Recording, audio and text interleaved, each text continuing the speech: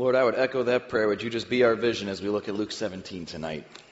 You know, we have an interesting passage before us, and I love that we got to celebrate the Lord's Supper first, because everything that He did there, that we celebrated, that we remembered today, everything that we're going to talk about today kind of hinges on that. Now, that probably doesn't come as a surprise to you, but it's important because that was such a demonstration of His love for us. And in this passage in Luke 17, He's going to foreshadow that moment for us. He's going to talk about a lot of things that will happen in what we think of as the end times. And one thing that must happen as He continues to describe the kingdom of God. Now, this is interesting because He's been talking about the kingdom for many chapters throughout the book of Luke. How it's a different kind of kingdom. Not the kind that Rome has, not even the kind necessarily that King David had. There's not going to be a castle and a throne, and yet it's something different. He's described the kind of characteristics that the people who are a part of His kingdom have. And so people begin to ask questions, because one of the things that Jesus will say today is that the kingdom of God is within you. The kingdom of God is within you. And so that's going to beg 4 questions for us today. When, why, what, and how will the kingdom of God come? In fact, it's actually the Pharisees who asked the first question in Luke 17. If you want to turn there, we're starting with verse 20 today. It says, "Now when He was asked by the Pharisees when the kingdom of God would come, He answered them and said, 'The kingdom of God does not come with observation, nor will they say, "See here," or "See there." For indeed, the kingdom of God is within you.'" That's an interesting thing to say to the Pharisees, isn't it? Not every Pharisee was a bad guy, but in general, this was the group that we've already been told is seeking ways to trip Jesus up, to put a stop to Jesus, to ultimately kill Jesus. And He tells them, the kingdom of God is within you? It seems like it doesn't quite fit. Well, we'll get to what that means, but first we have to understand that when the Pharisees ask this question, that word that's used there for ask is a little stronger than just ask. It's more like demanded, an aggressive ask, a cross-examination, and one where they don't really believe that there is an answer. I wonder, do you ever ask questions like that? Have you ever asked God questions like that? I think it's good to ask questions. I think God wants us to ask questions. This kind of reminded me, I had lunch with a friend a couple of months ago, and one of the reasons we had lunch is because he's interested in Jesus stuff. He believes that God is up there. He wants to do God's thing, whatever that is. And so as we're talking over lunch, I said, well, really the best way to do that I've found is to spend time in the Bible, right? Like see what God says for Himself. So he asked me this question. Why would I believe some fabricated agenda that a bunch of Jewish guys wrote, that a bunch of white guys changed when their agenda changed? Fair question, I guess, but probably a little hostile. Like, how am I supposed to answer that? Well, the reason I believe a fabricated agenda is because, no, not really. But as we kept talking over lunch, and I began to share a little bit of how we got the Bible, how it's put together, why I believe that it's trustworthy, by the end of lunch, the question had changed to, so it's possible that the Bible really is God's Word? Because if it was, then I would want to know that. And what I really appreciated about that in that conversation, what I think the Pharisees might be missing here, is that when we're exploring who God is, when we're exploring if He is good, if He is trustworthy, we can do that without hostility. And we can also do that without gullibility. Right? He doesn't just have to believe it because Drew says so. He can ask those questions. He can seek. He can search. We can ask this question. When will the kingdom of God come? Because really, for the Pharisees, they're hearing Jesus teach these things. And He keeps saying, kingdom. There's a kingdom. And they're thinking, is there? Because all we see is a tradesman from Nazareth wandering around the countryside with a bunch of beat-up fishermen saying that the kingdom is coming. Yeah? When? Where's your throne? Where's your castle? We don't see it. Rome's still in charge. When's your kingdom coming? As if to say to Jesus, either put up or shut up. And so Jesus answers them, it's not quite like that. It's not something you see. You won't be able to point to Rome or point to Jerusalem or point to Cincinnati and say, there's the throne. It's beautiful, isn't it? It doesn't come with observation. It's not see here or see there. This is then why he says the kingdom of God is within you.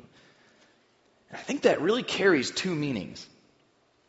Because the phrase that Jesus uses there, the word within, is a little bit unique. And so it can be used in two different ways. One of them is to mean among you. The kingdom is among you. So you might hear this in English. For example, all 4 of my kids played in basketball games yesterday. And so I could look out at the court and say, there are 10 kids playing basketball out there, and one of my kids is within that group. Right? Doesn't mean that my kid is inside each of the other kids. It means that my kid moves within that group of kids. My kid is within them. Jesus says, my kingdom is within you. There's a sense in which the kingdom is at work and is moving in their midst, even at this moment.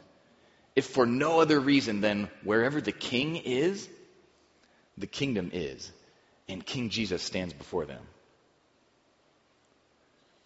But there's another element to this. Because not only was the king standing there, but there were people with him who are a part of his kingdom. And they are among you. And for them, this idea that the kingdom of God is within you is not just kind of in our bigger group, but is literally to the individual within you. That when I understand the king, when I understand the kingdom, that begins to change things and shape things inside me. Because my desires, my purpose, my goals, the way I think, the things I believe are changed by the king that I submit to when I'm in his kingdom and his kingdom is in me. So Jesus tells us the kingdom of God is within you. And then it's really interesting because although the Pharisees raised this first question, knowing that they were insincere but that there were people who would want to know more about this, it then says in verse 22 that he said to the disciples. Now this would be more than just the 12. This would be the group that had been with him. People who have been following him, who've been learning from him.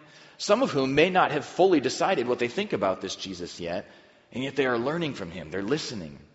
So he said to the disciples, the days will come when you will desire to see one of the days of the Son of Man, and you will not see it.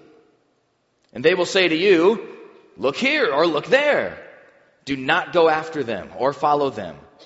For as the lightning that flashes out of one part under heaven shines to the other part under heaven, so also the Son of Man will be in his day. All right, so Jesus is taking this idea of the kingdom, and he's trying to give them a sense that there's a piece of this that is right now, but there's also a piece of this that hasn't come yet. Sort of a now and not yet to his kingdom.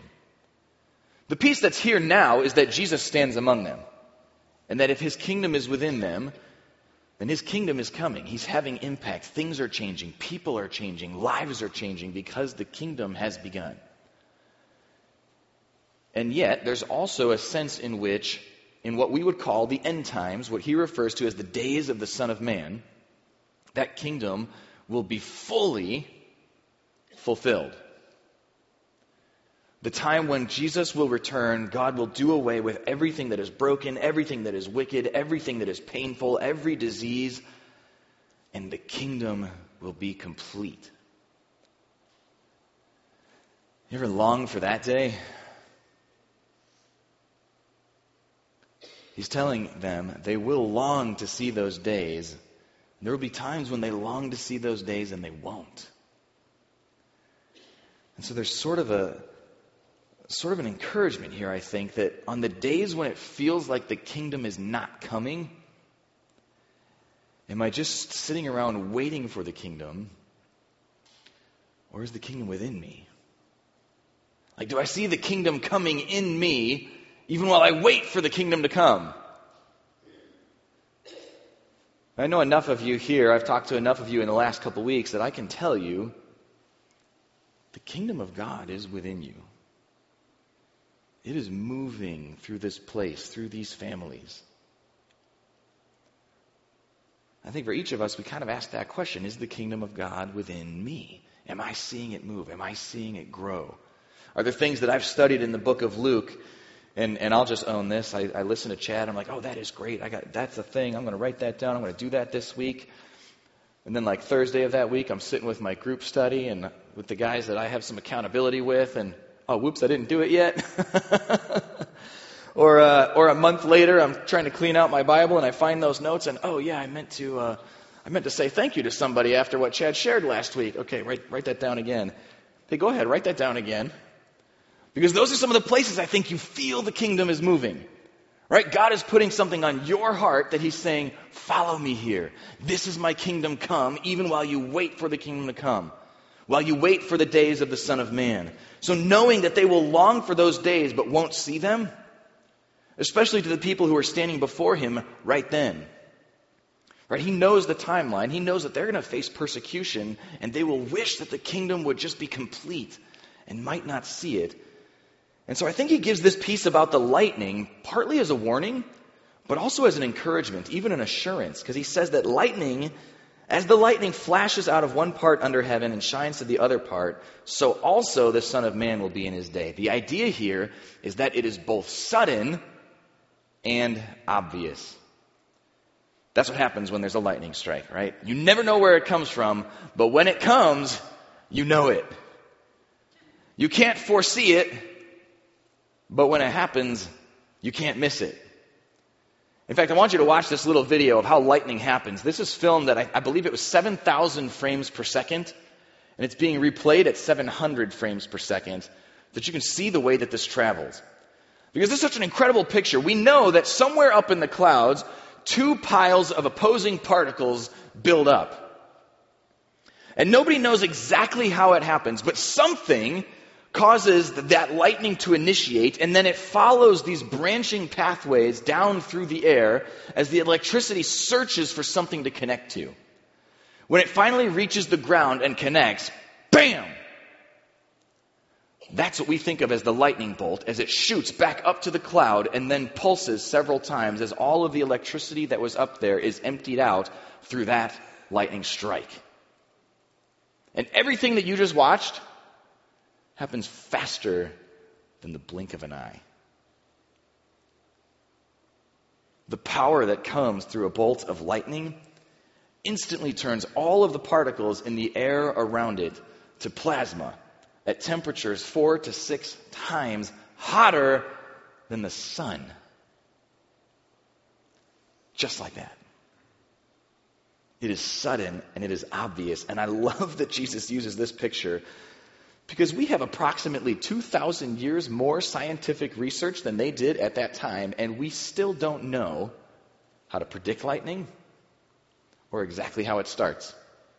They have theories, but it's so difficult to study, it's so impossible to predict, that we can't actually see exactly what happens when those particles are initiated. I believe the most scientific term I found for it was that something happens.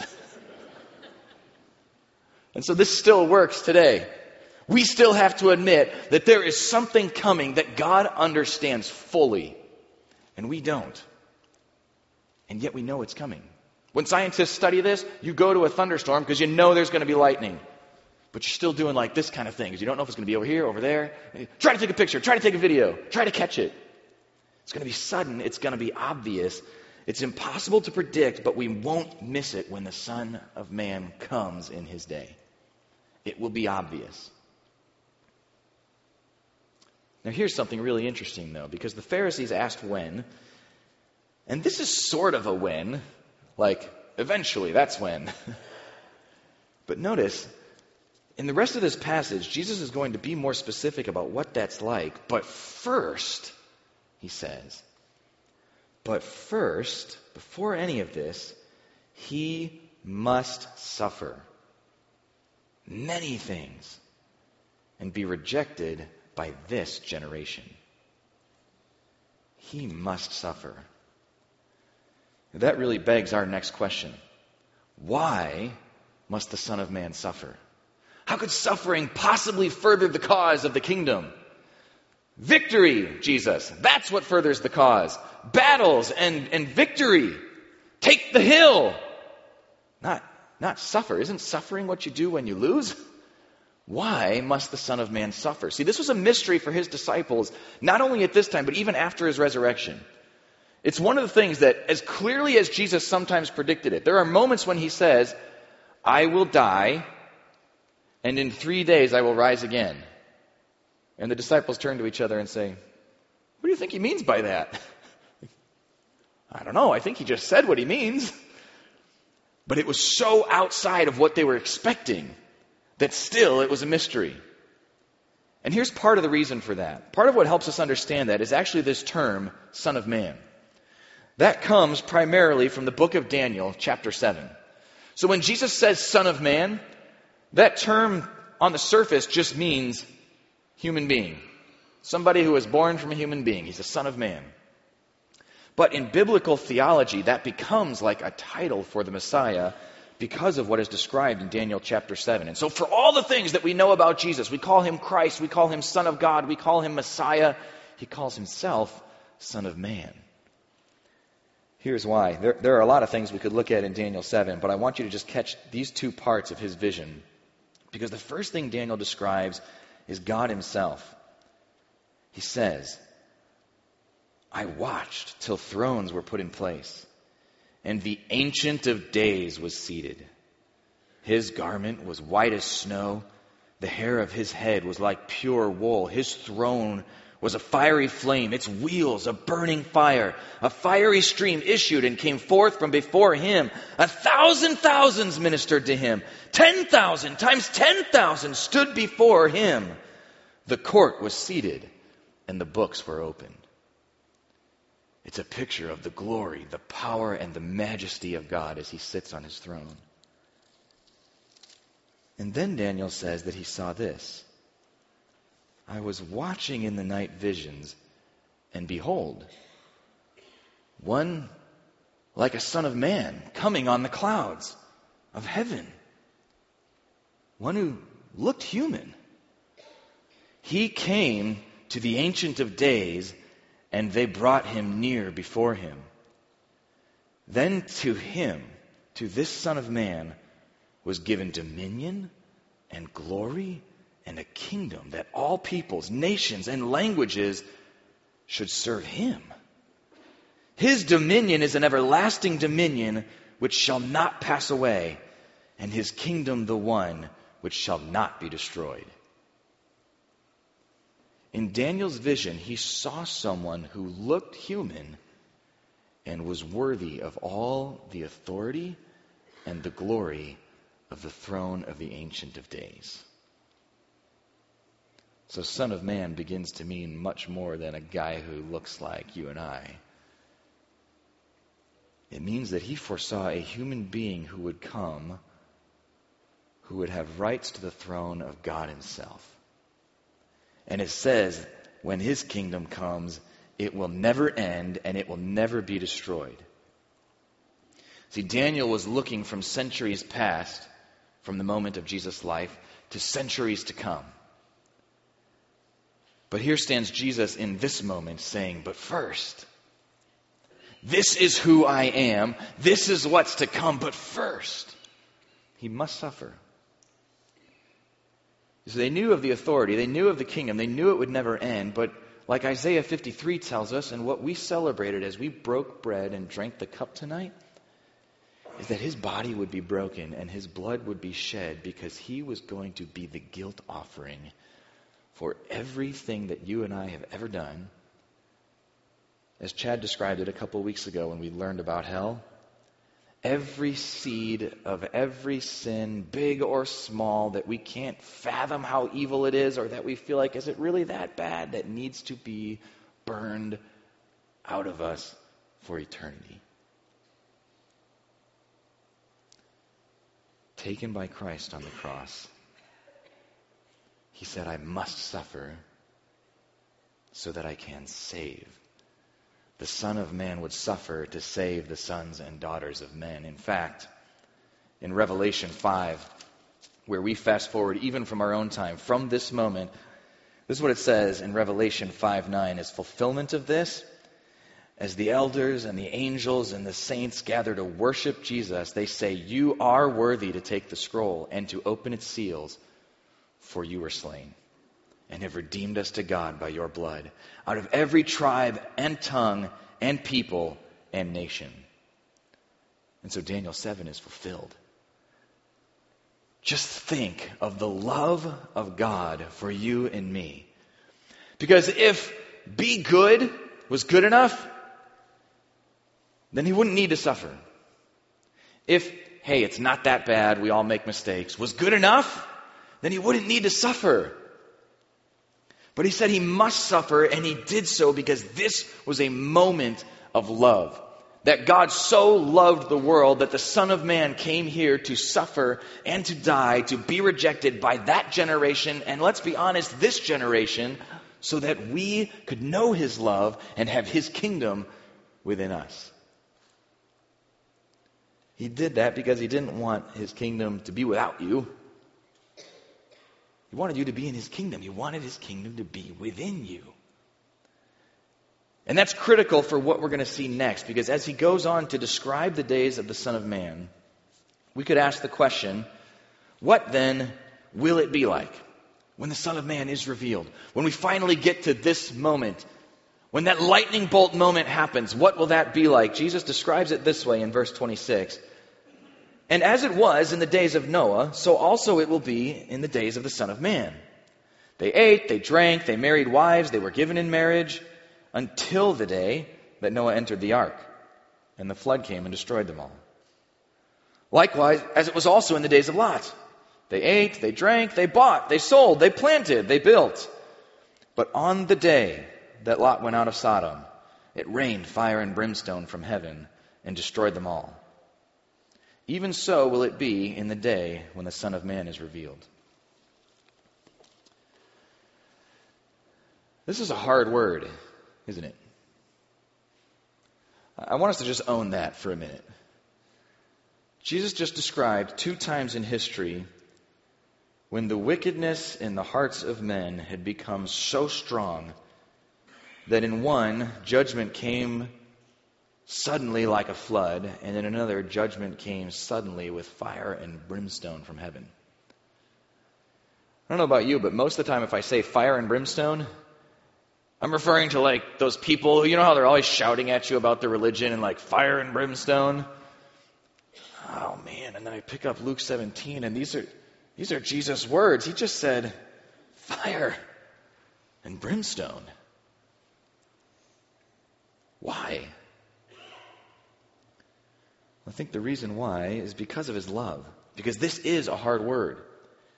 And when we turn back to the book of Genesis, we see that in both situations, like in the days of Noah, for example, God says that all of the thoughts of all of the men are always wicked all the time. It was not a group of people that like, if they just had one more day, if they just got one more chance, if someone had just told them about God.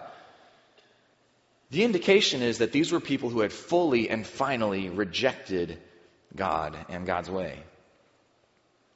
And although God was patient and long-suffering, the judgment did come.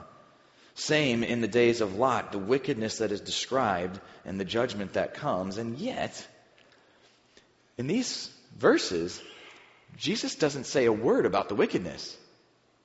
He does talk about the judgment. He talks about how sudden it is, just like that lightning bolt. And yet his emphasis here, although we know the reality of the wickedness, that's why the judgment comes, his emphasis is on how normal it's all going to seem. People are buying, selling, eating, drinking, getting married, just like a regular day. When suddenly, until that day. And so it'd be easy for us to think, well, we're not as bad as Noah's day, right? And we're not as bad as Sodom and Gomorrah. I mean, always wicked all the time. I think maybe our culture is often wicked, usually, so we're probably okay, right? We got time. Well, I'll just remind you, this is one of those places where you say, like, Lord, just say what you want to say. It's going to come like lightning.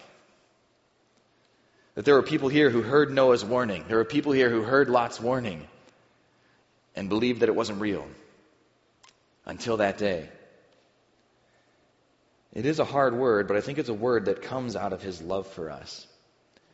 It's an assurance both to those who follow him and trust him that he is coming, and it's a warning to those who haven't trusted him for their forgiveness to say, essentially, let me describe something you don't want to be a part of, and it could come at any moment. He said, but first he must suffer and be rejected. Well, that's happened.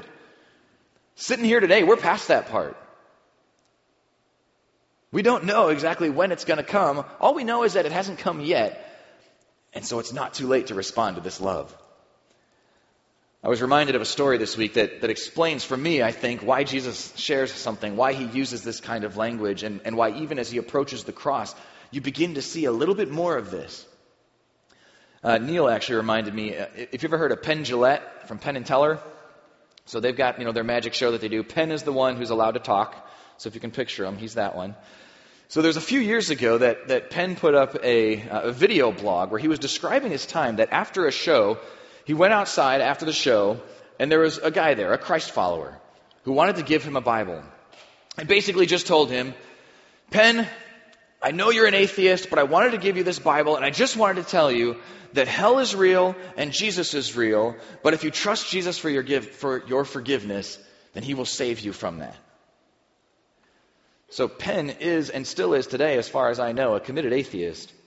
But it was really interesting to listen to him describe this moment in this video, because what he said was, as he held the Bible that the guy had given him, even though I don't believe the way that he believes, if he really believes that hell is real and if I'm going there without Jesus, how much would he have to hate me not to warn me about it? I thought that was such an interesting perspective.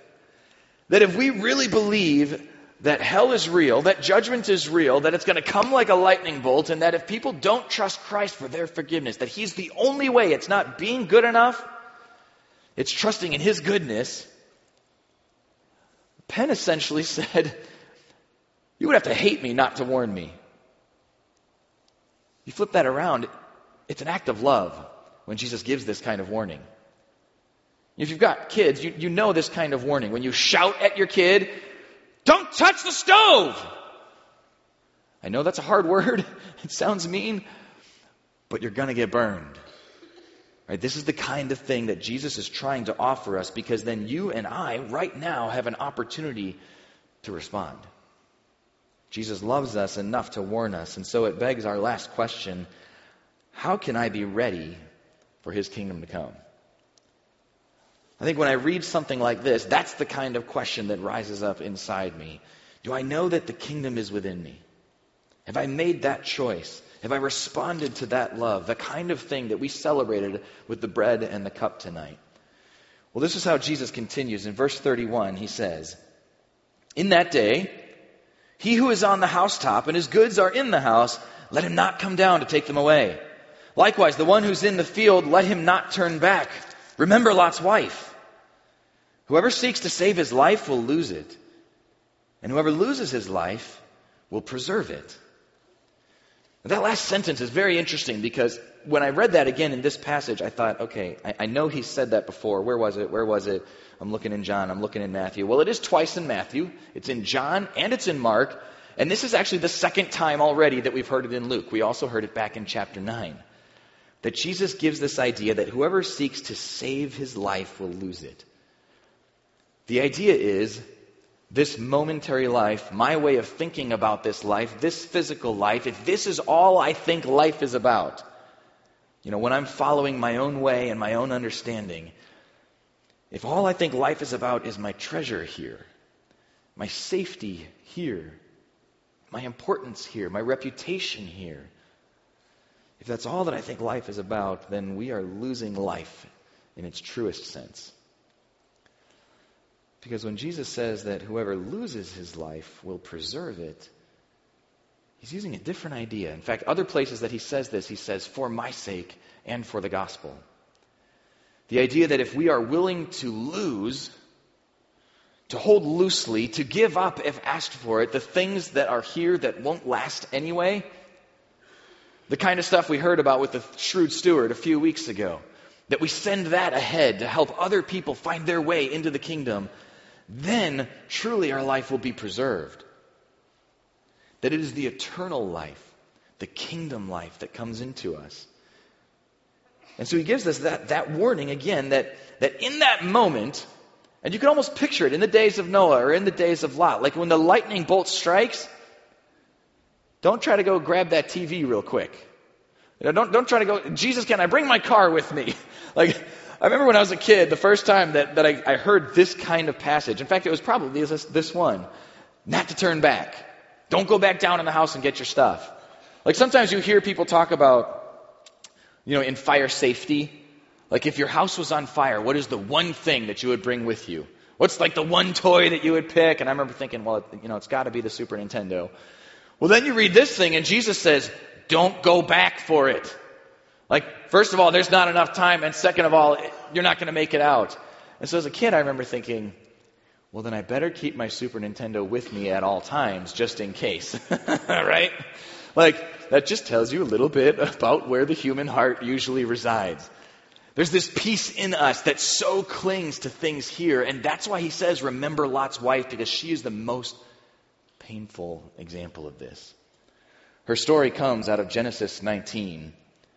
And there's so many remarkable moments. I would say, if you want homework, go read Genesis 19. Because God warns Lot and his family that the judgment is coming. And Lot is actually given this message. He tries to tell people like his son-in-laws, and they laugh at him. And so then it says, on the morning of the judgment. Like this is day of, and they know today is the day. That these angels come to Lot and say, it's time to leave.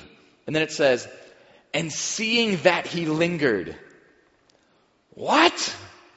I'm telling you right now, fire and brimstone are about to rain down. It's time to go. And seeing that he lingered, I love this moment. It literally says, go read it, in God's mercy, the angels grab his hand, grab his wife's hand, grab his daughter's hands, and pull them out of the city. Like, I can see you're having a hard time with this, but we are leaving.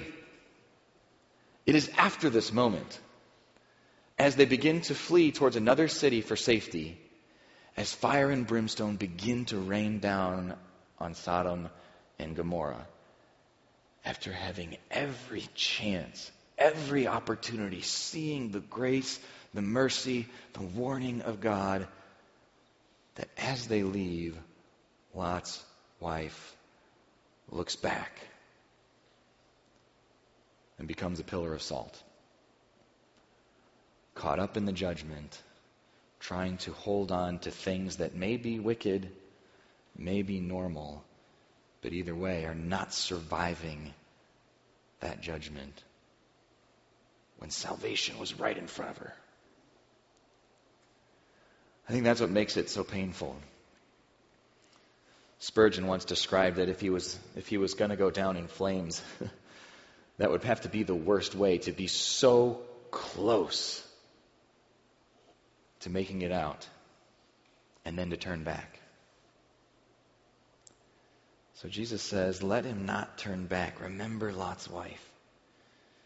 This warning of love, not to choose this life or the things of this life or the comfort of this life or the things that are wicked or the things that are wicked but have become so normal for us that we don't even notice it anymore, or the things that just really are normal. Not to choose those things over the kingdom. Because I think part of what he's telling us here is that when that moment comes, the time to choose will be past. But here's the hope in this warning today. Here's the hope in waiting for the lightning bolt. Is that we can choose right now. And the first choice is not about good works. The first choice is, do I trust Christ? Do I trust the Son of Man who suffered and was rejected as the one who paid the price for my wickedness, my wicked normalcy, and even just the normal things of everyday life? Do I trust that he is the only one that can forgive me and rescue me out of that? Because if that choice happens now, then 1 John 4 says, perfect love drives out fear, and we can face the day of judgment with boldness in Christ Jesus. But while we're waiting, is the kingdom coming? Is the kingdom growing within me? Is the kingdom within us? And what tempts you in weak moments to turn back? It doesn't describe a lot about Lot's wife's heart or mind, but I think that moment revealed what was in her heart. And sometimes those moments reveal what is in our hearts. What is it for me that I say, God, I know that this thing is broken. And I've been telling myself it's not that bad to do this thing or watch that thing or talk that way or spend time with that person, but I know that it's hurting me and you want me to turn it over to you and not turn back. Maybe it's a habit or an idol, something that's attached to another kingdom that isn't God's. And you felt that, but there's sort of this lingering. Well, I think a passage like this is him grabbing your hand and saying, no, we need to go. And encouraging you, don't turn back. Maybe it's a disagreement with your spouse. And last time this happened and you blew up, you decided next time I'm going to have patience. But when it happens again, you start to feel that, right now though, I feel like you owe me. Don't you realize what I've done for you? And you're going to bring this towards me and you're going to say that it's kingdom come. Don't turn back. Maybe you've lost something recently. And it tempts you to turn back toward doubt that God is who he says he is, that he's really in control, or that he's really good. Don't turn back. Remember Lot's wife. Instead, let Jesus say, when you are weak, I am strong. Let my perfect love drive out your fear. Let him take you by the hand like the shepherd, like the Son of Man, and move you forward, help you grow, even as we wait for the day in which he'll be revealed.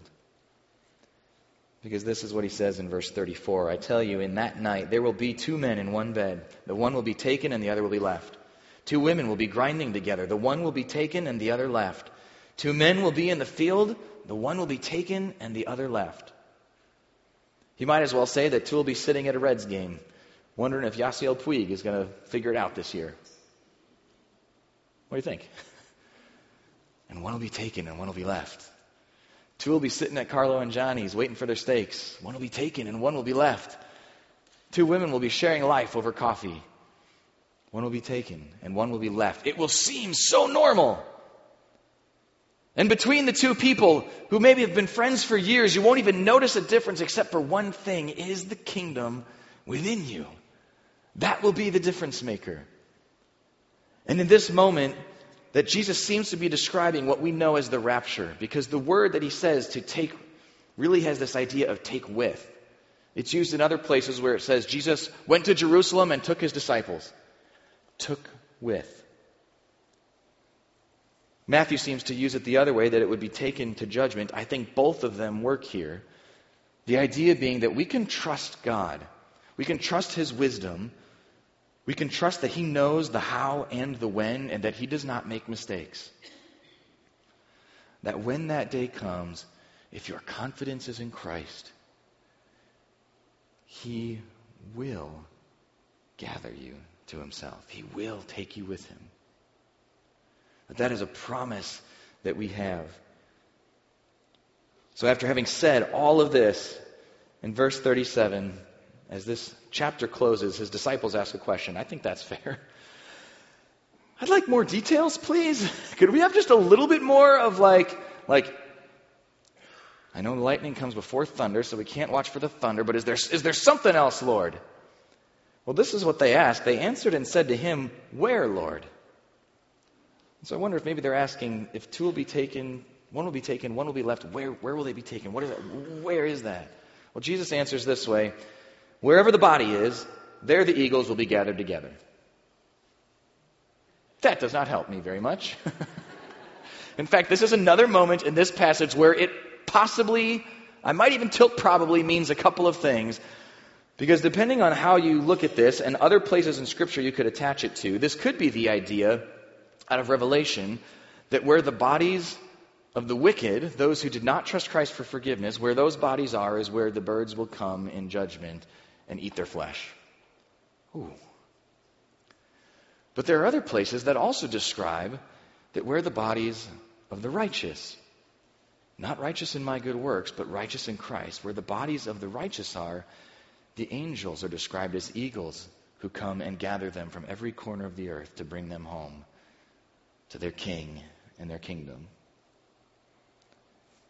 Again, I think depending who you look up, people take this different ways. It's possible that both are at work here, because I think that Jesus is telling us we can trust God in the moment, that he will do what is right, what is just, what is wise, and what is loving.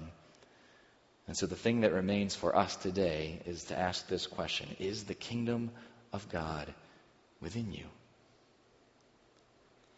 Because all of this destruction from the days of Noah, all this destruction from the days of Lot, all the destruction that is to come, the Son of Man took on himself for you, so that you can face that day not with fear, but with boldness in Jesus Christ, the Son of Man, King Jesus. Let's pray that way right now as we close. God, I am just reminded in this moment to say thank you. Thank you for your mercy. Thank you for this warning. Thank you for your love. Thank you, King Jesus, that you are willing to suffer and be rejected for us. God, we might ask ourselves today, where am I holding on to things that I need to leave behind? Habits, guilt, unforgiveness. I don't know, Lord. I know what it is for me. Lord, where am I lingering or turning back where I need to follow you and move forward? Because God, it's exciting to think that today is an opportunity to move forward. God, I just pray over this group sitting here this morning, over our community here at Horizon and in Cincinnati. Lord, we want to see your kingdom come. We sang this morning, King of Heaven, come down. King of Heaven, come now. I pray that you would do that within us and within us. In Jesus' name, amen. Hey, I want to thank you all for being here this morning, for being on this journey with us. Would you go and let the kingdom come? Thanks for being here.